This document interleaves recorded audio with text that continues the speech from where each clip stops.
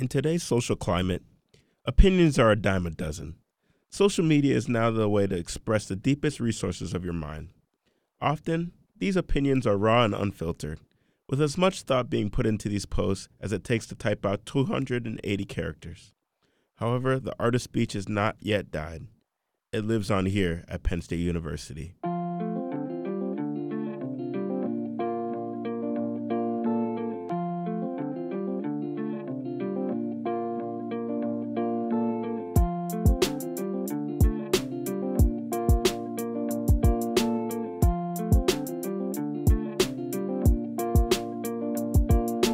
This is Yappy Valley. I'm your host today, Will Price. In this program, we're going to talk about the art of spoken word and its prominence here at Penn State. You will hear about a poet with an uncommon background. Today's story is about a man who had dreams of wrestling for Penn State University. So my name is Davon Clark. I'm a senior studying English with a minor in planetary sciences here at Penn State. He had a passion that he once feared how people would view him if they knew his secret.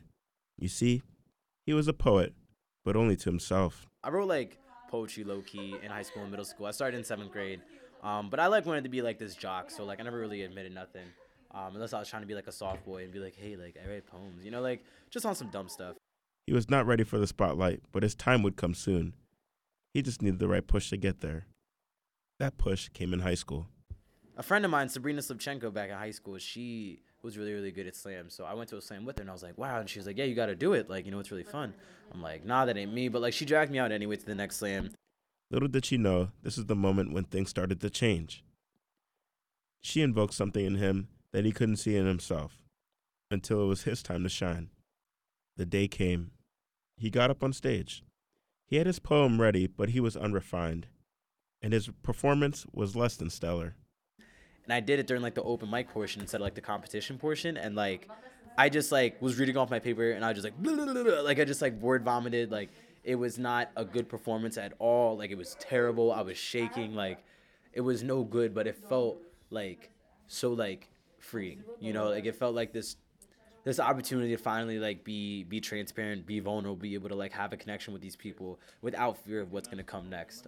I think I had that fear before I performed for the first time, but while I was performing, I was wow, in the same way that the performers who went before me and who I've been watching are sharing their space and sharing their times with me so that I know I'm not alone, I'm now able to do the same for someone else. That moment on stage was a catalyst, the start of a new story. He came to Penn State, and when he did, he heard something that struck a chord with him.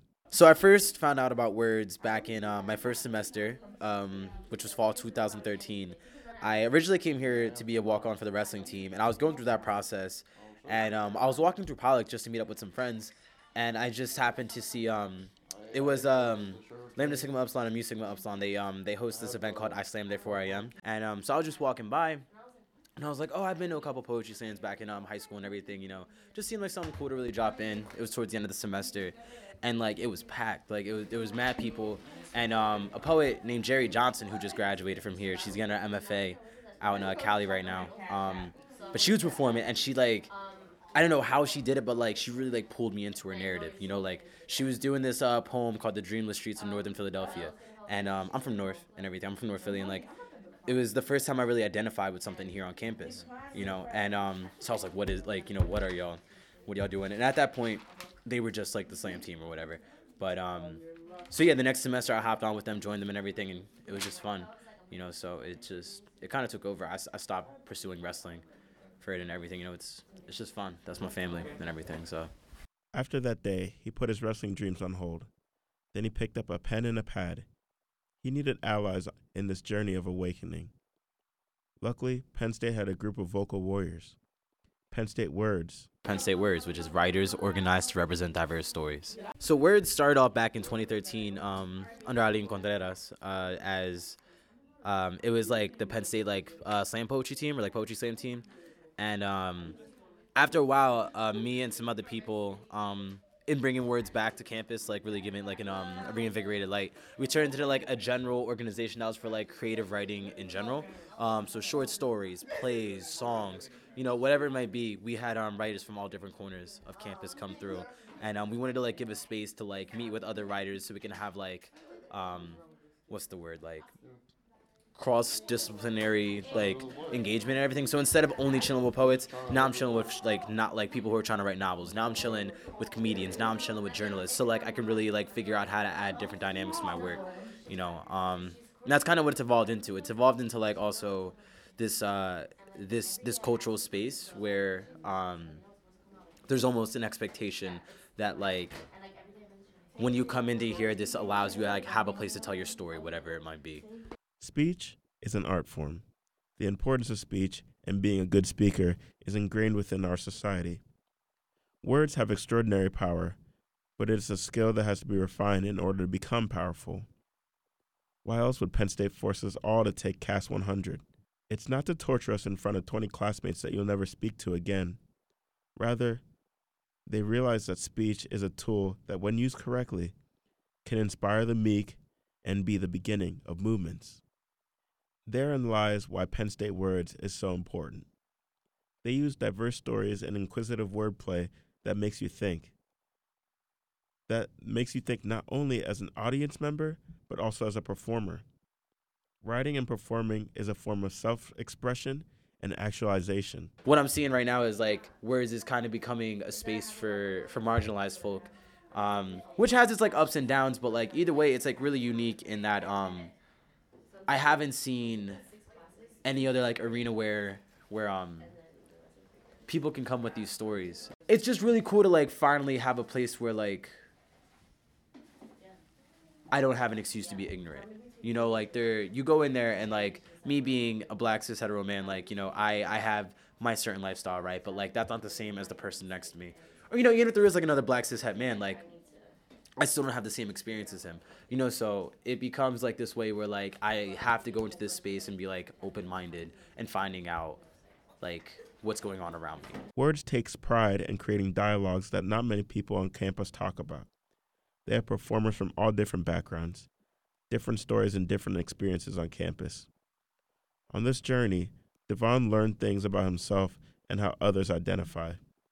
Words has a unique use of pronouns at their performances in an effort of transparency with their audience. It's just a part of transgender awareness, because, you know, like, I mean, me, again, I'm cishet, and cis hetero means like, well, cisgendered means like that you like ascribe to whatever gender you were assigned at birth, and like now seeing like we have like more visibility for those other communities, one of those being like transgender people, and that's an important thing. And also like even beyond that, even if you are cisgendered, like this becomes a way to like really grapple with like how you assign yourself and what things you ascribe to. So like my pronouns are he, him, his, right? Like I feel masculine. I was born and assigned like masculinity. But then that makes me think like, all right, so what goes into me like being like a quote unquote man, you know, right? Like, so me, when they come around and say like, how do you think of yourself? Like what pronouns do you take on? Who, like what space do you take up? I'm like, wow, you know, like what does that do for me? It's not just a way to say like, I'm not trans, but it's a way to say like, I am a man, but what kind of man am I? You know, and it kind of starts a conversation within ourselves.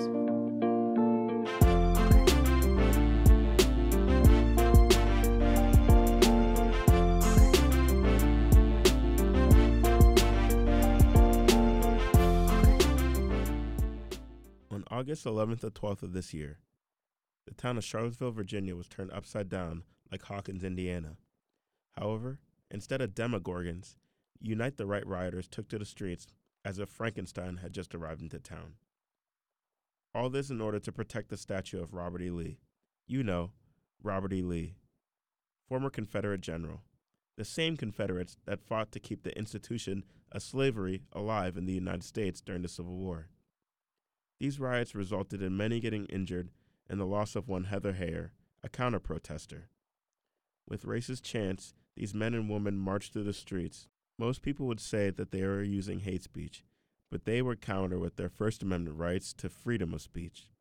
It really makes you wonder, what's the difference between free speech and hate speech? The big delineation between free speech is hate speech, or free speech and hate speech, is when your diction or your word choice starts to become like targeted, you know, in a way that is not just impeding, but like is violent against someone else. So like for me to say like, you know, I think like you're stupid or something, like, I mean, it hurts, you know, and it's definitely gonna like affect you, but it's not institutionally damaging you. Whereas like to say like I think X race is superior to Y race, or like I think this identity is better than this identity, I think that's when you start trotting into that territory. And then once your language starts either like creating agency for like that for an identity as opposed to a different identity, I think that's when it becomes hate speech. Like once you start like pushing for that violence to become a thing, that's when it becomes hate speech rather than just free speech. Instead of you just saying like, well, I think, once you say like this should. Our words hold important precedence today. That's why people are either extremely guarded with what they say, or they just let loose. Either way, they recognize that their words hold a power that people have been aware of since the dawn of modern language. If this were not the case, every time number 45 tweets something inflammatory, no one would care. In fact, he might not even be the president if his rhetoric wasn't so powerful. Being fully aware of this, Devon and Penn State Words have used their platform in a positive way. Even if they don't have a following of millions, it doesn't make what they do any less important. Performing spoken word is a daunting task. It takes hours of practice and memorization.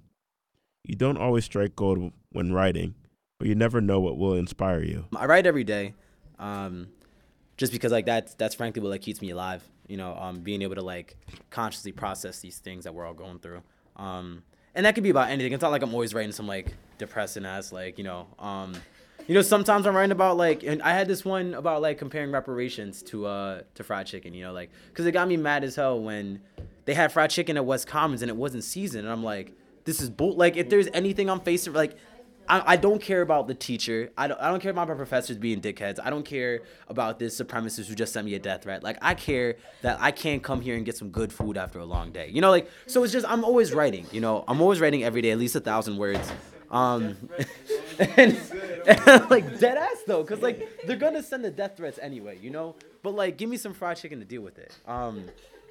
And just it like so. As far as like what comes into like a formalized piece, usually it's just like something I feel like needs to be like something within me will tell me like it needs to be shared, and then it goes into like, do I want this to be published? Like, do I want this to be like to live on the paper, like on a paper, or do I want to like perform this? Like different things will like sound and like feel different. So that's how like I'll make the delineation of like this will probably be something that like I perform. This will be something I want to put in a book or like publish somewhere online.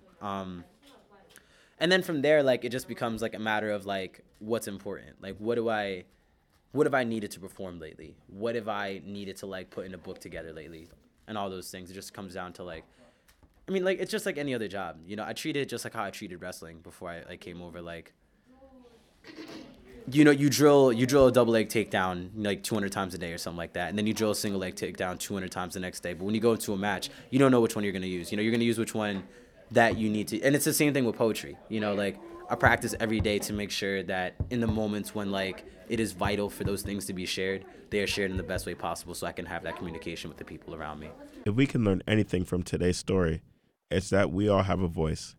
How will you use yours? Smiling, he starts, life pushed. He wears his mother so well on his face that no one can tell the difference. We call this genealogy. A sun only holds its worth by the world that holds it. The light bleeds into the horizon at dawn and sips its life back when mom comes home from work. Another boy killed himself today. He was a good son. He held the world in a basketball and was seeing a therapist. His schoolmates only knew others' blood and never their own. He's harmonized in church on not enough Sundays. My mother sees this and still trusts the sun to come back with the dew. We call this a family tree.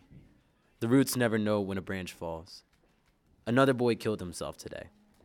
He was a good son. He wrote poetry. He wrote himself into poems. And he died into a poem. He was all syllable and syntax and unfinished stanzas. He made it to 23. My mother hears this and still believes in tomorrows and birthdays. We call this a garden. Life only comes at the thanks of last breaths and dust. Another boy killed himself today. He is a good son. He writes poems about wanting to play basketball. He can't afford therapy sessions, but he's laid back into a notebook and talked to himself for hours. He is a good son. He is good. He is a son. He is.